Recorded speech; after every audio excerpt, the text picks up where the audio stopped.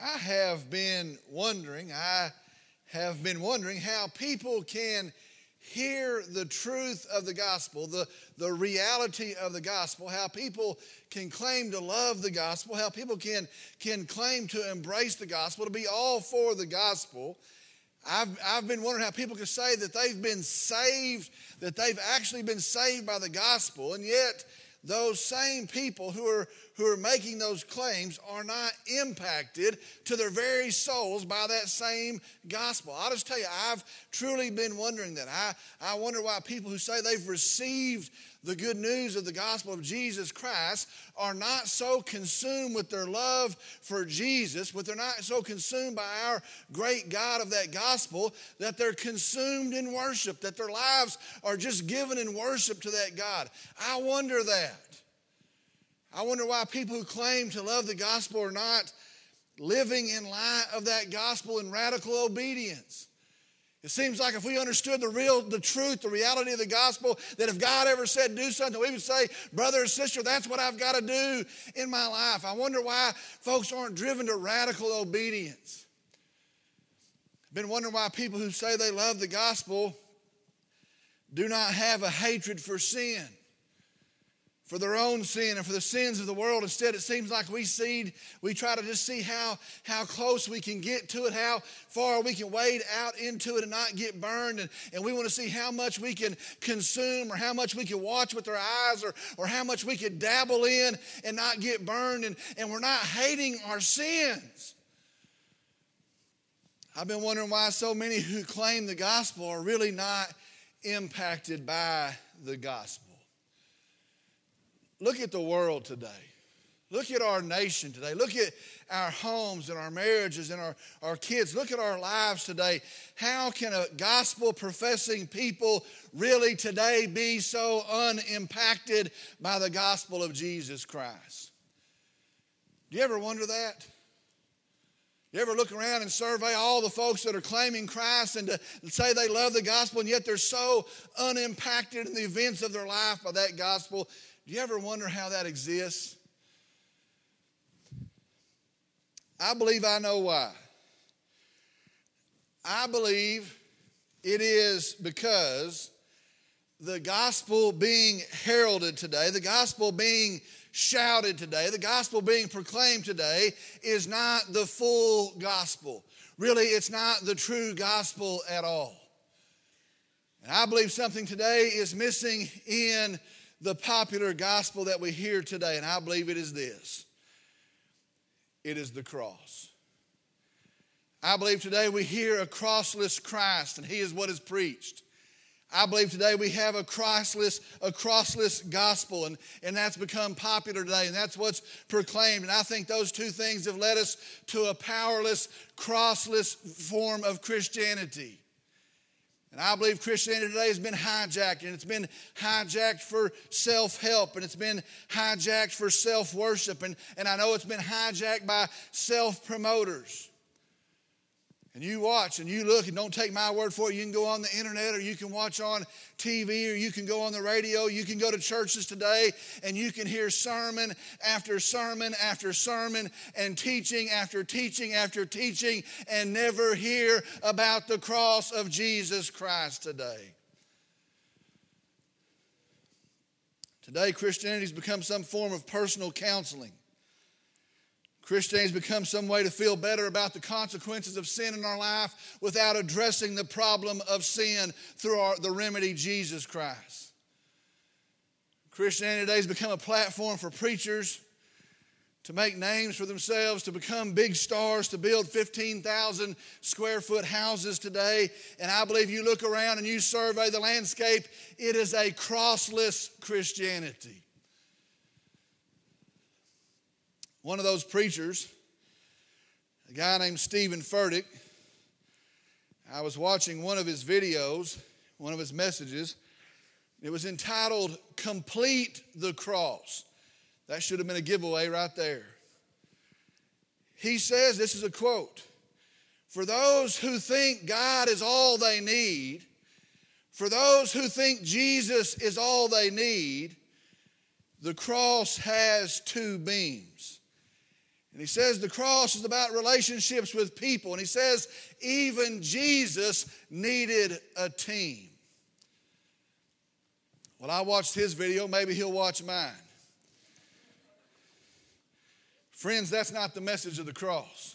Friends, that's not the truth of the cross. The truth of the cross is all I need is Jesus Christ. And my only hope, if I'm ever going to have a hope, is set in Jesus Christ. And the truth of the gospel is I can only have fellowship with Jesus Christ. I can only have the forgiveness given to me by Jesus Christ through the cross of Jesus Christ. And you be sure today, there's not one thing that my mighty Savior needed, not from a sinful people, not a team of people. The cross is complete in him, and that is the truth of the cross of Jesus Christ.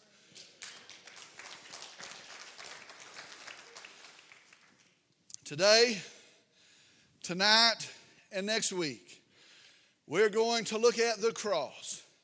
We're going to look at the death of Jesus, and in doing so, we're going to hear the fullness of his gospel.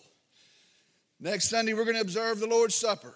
So we remember his death on the cross. Today our message is entitled, The Centrality of the Cross of Jesus Christ. The centrality of the cross of Jesus Christ. We're in Luke chapter 18 today, verses 31 through 34. Luke chapter 18 today, verses 31 through 34. I'm going to ask if you would stand with me in the honor and the reverence of the reading of God's word.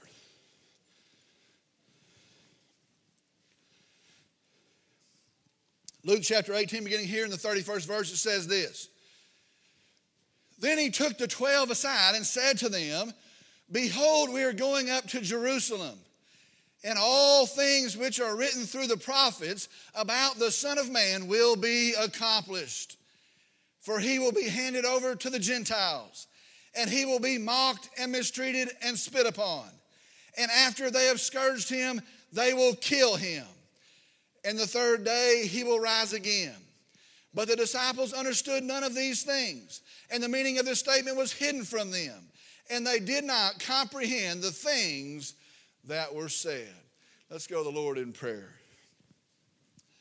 Dear Heavenly Father, we come today, and I'm thankful for a Savior. I'm thankful that because of no work of my own, but because of the cross of Calvary, I can be forgiven, that I might be restored in my relationship with the Holy God. I'm thankful that through the cross of Calvary, that I could have afforded to me eternal life. We come today and we set our eyes upon you, Jesus. We come now to hear your words, not the words of a man, not the words of a culture that would want to shape it and shift it around to fit our needs, but we hear the word from God. And I pray in doing so that we will be changed. I pray that today we would draw closer to you. I pray today that our priority set, our mindset, our lives will be impacted by the reality of the gospel of Jesus Christ. Lord, we love you. We praise you. I pray for some in this service that do not know you. I pray that today in the preaching of your death, in the celebration of your resurrection, they would put their faith in Jesus Christ. Lord, we do lay this at your feet. We do worship you, and it's in Jesus' name I pray. Amen. You may be seated.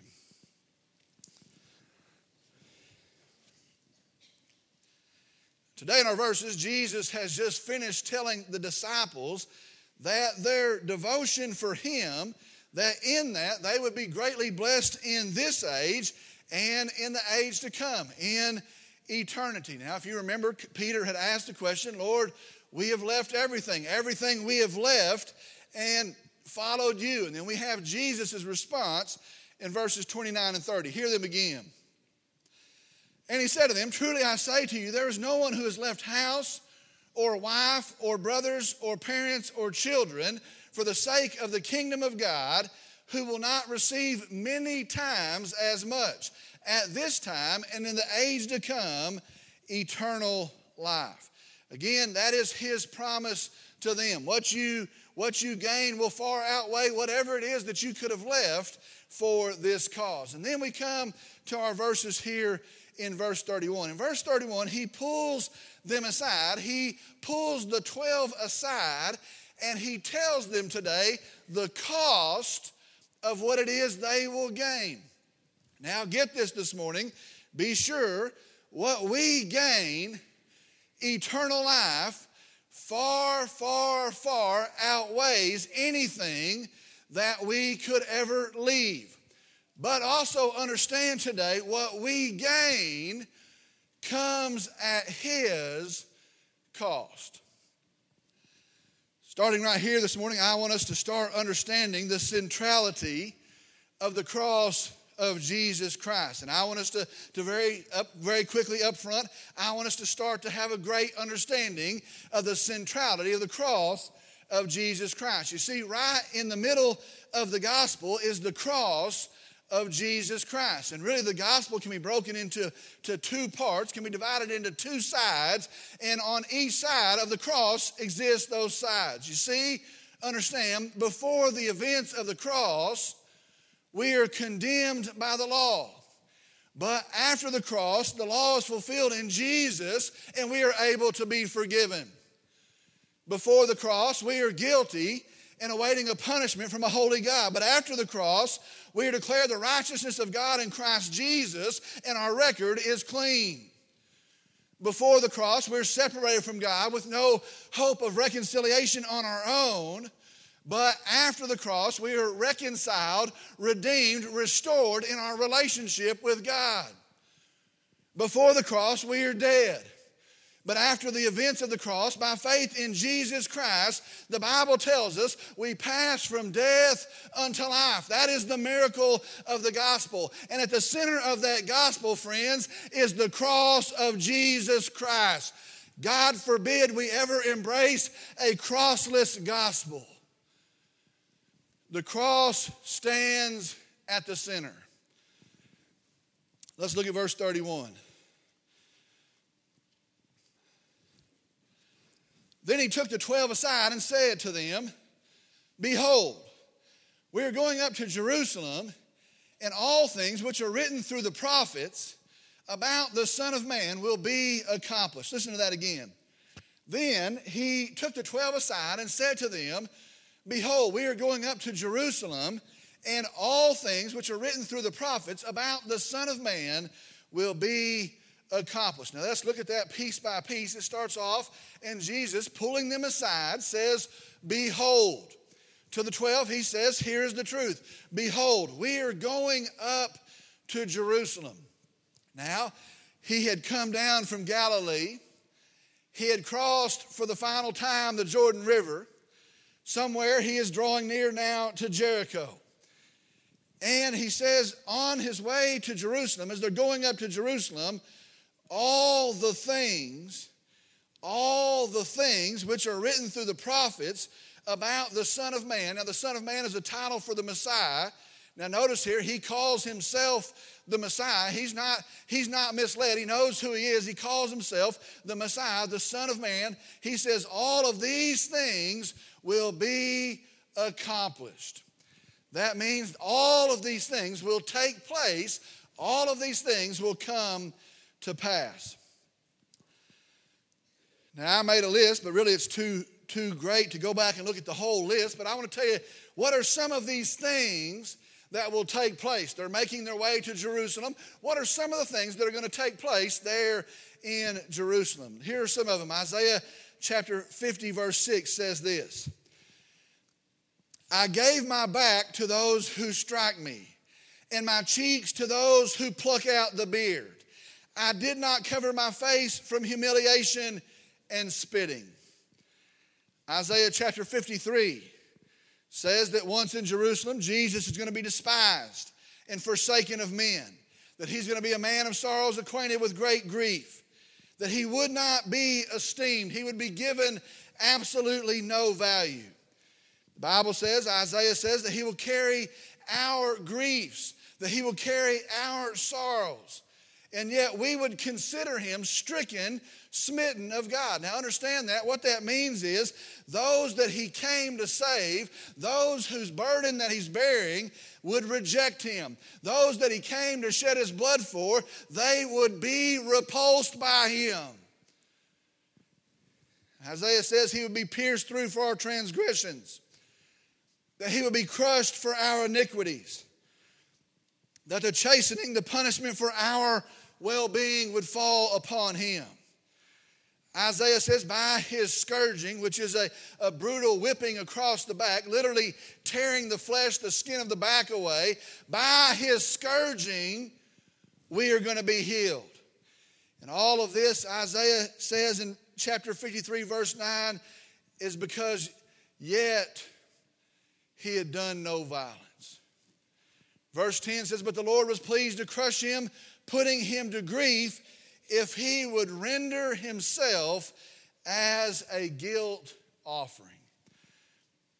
Another place, Psalm 22 says, his bones will be out of joint, that his strength would be dried up. Remember when he couldn't carry his cross anymore and someone was pressed into action to carry it the rest of the way, that his strength will be gone. Psalm 22 says that his tongue would cleave to his jaws. Says they would pierce his hands and his feet, that they would divide his garments and they would, for his clothing, cast lots. And as they walk, as they are going up to Jerusalem, these are all the things that are waiting on him. Did you hear that? As they're making the steps on the way to Jerusalem, these are the things that are waiting for him. Hear this today. Jesus knew what was waiting. Jesus knew his terrible fate, but he walked it anyway. Verse 32. For he will be handed over to the Gentiles and will be mocked and mistreated and spit upon. Some say throughout history that the Jews killed Jesus. And so there's been movements at times through history to blame the Jews and to take it out on the Jews. Well, we see here the Jews handed him over to the Gentiles. And so be sure today, all of the world had a hand in his death. The Jews and the Gentiles all secured his fate. Now notice this here in verse 32 before we move on. It says the Jews handed him over to the Gentiles. Now we know that was the Romans. If the Jews had carried this out themselves, he would have been stoned. Do you understand that? If they'd have done it according to their system, if they'd have executed him according to their system, he would have been stoned and there never would have been a cross. And so the Jews hand him over to the Gentiles, the Romans who had devised the cross. Listen to verse 32 again. For he will be handed over to the Gentiles and be mocked and mistreated and spit upon. Verse 33, first part. And after they have scourged him, they will kill him.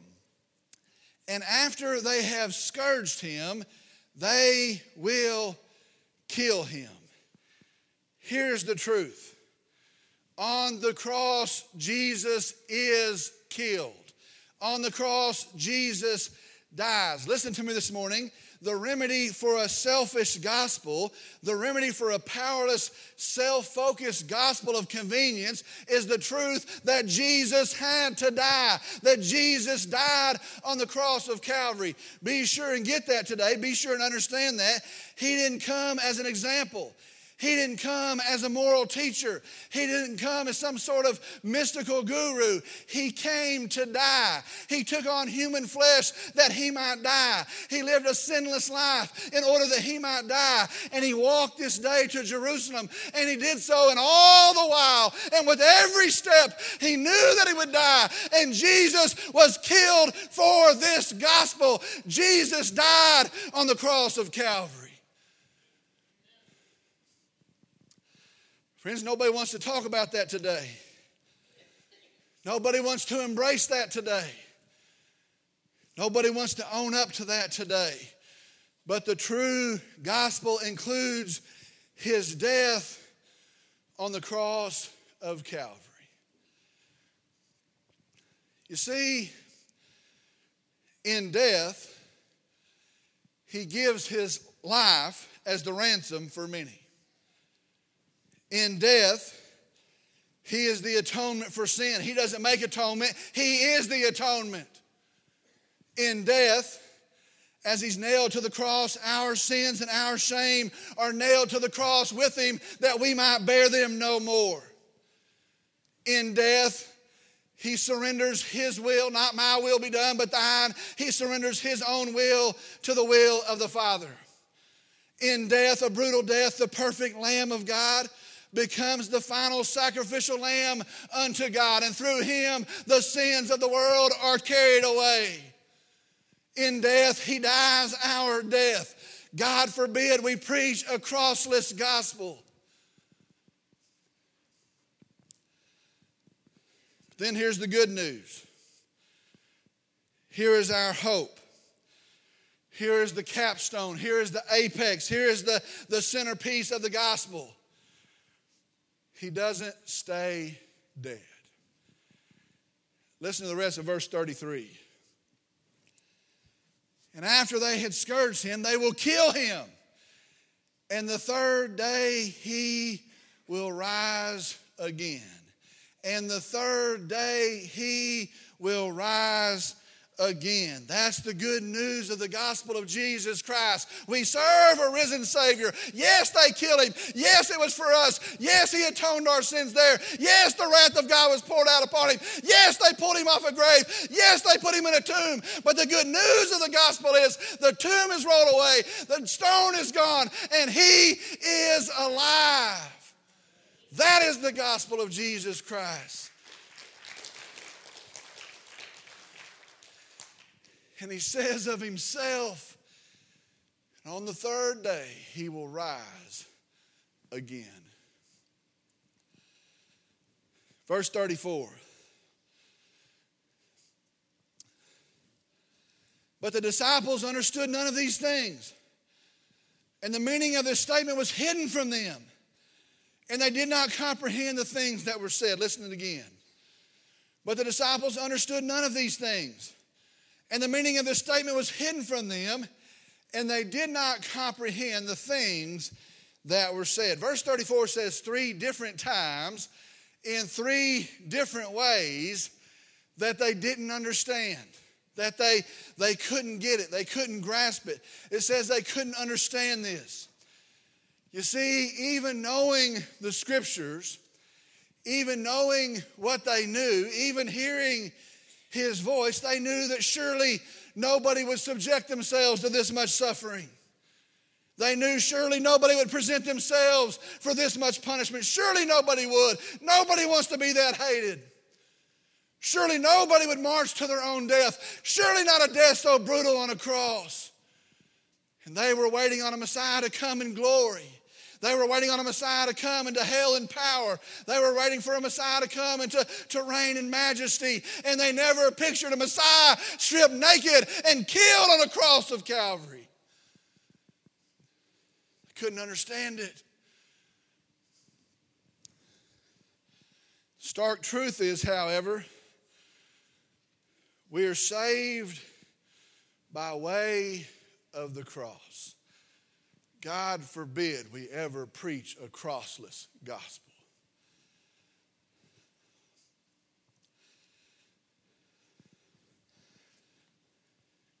I found this song. It's an old hymn. We've never sung it.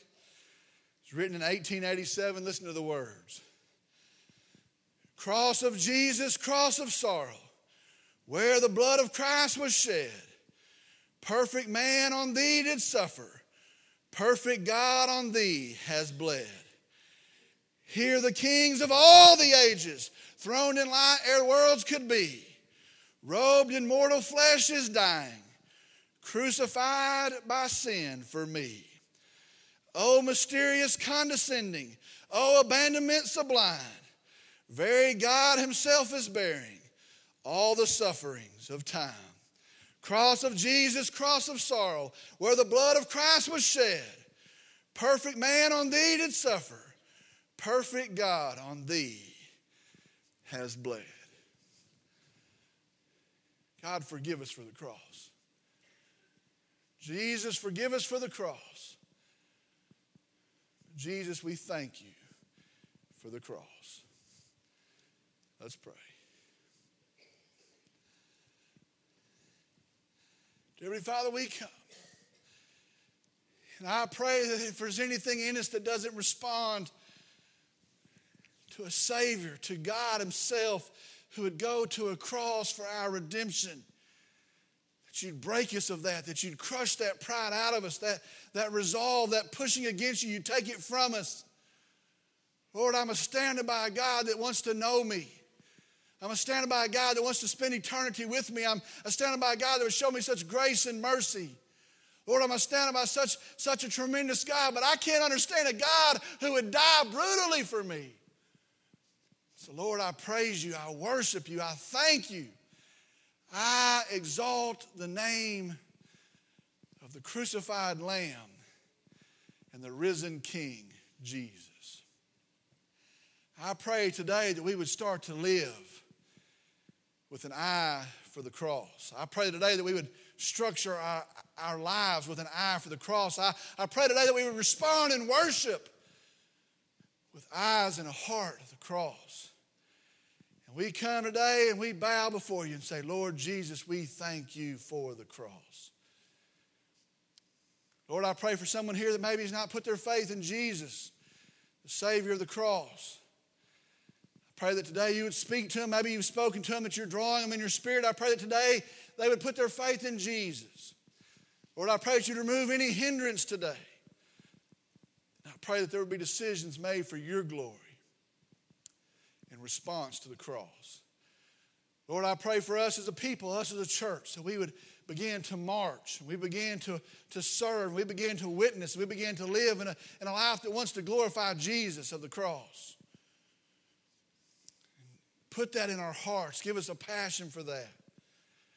Lord, I lay this at your feet, and I just pray that you've been worshiped and glorified through it. I ask that you move now in our time of invitation for your glory. And I pray in Jesus' name, amen.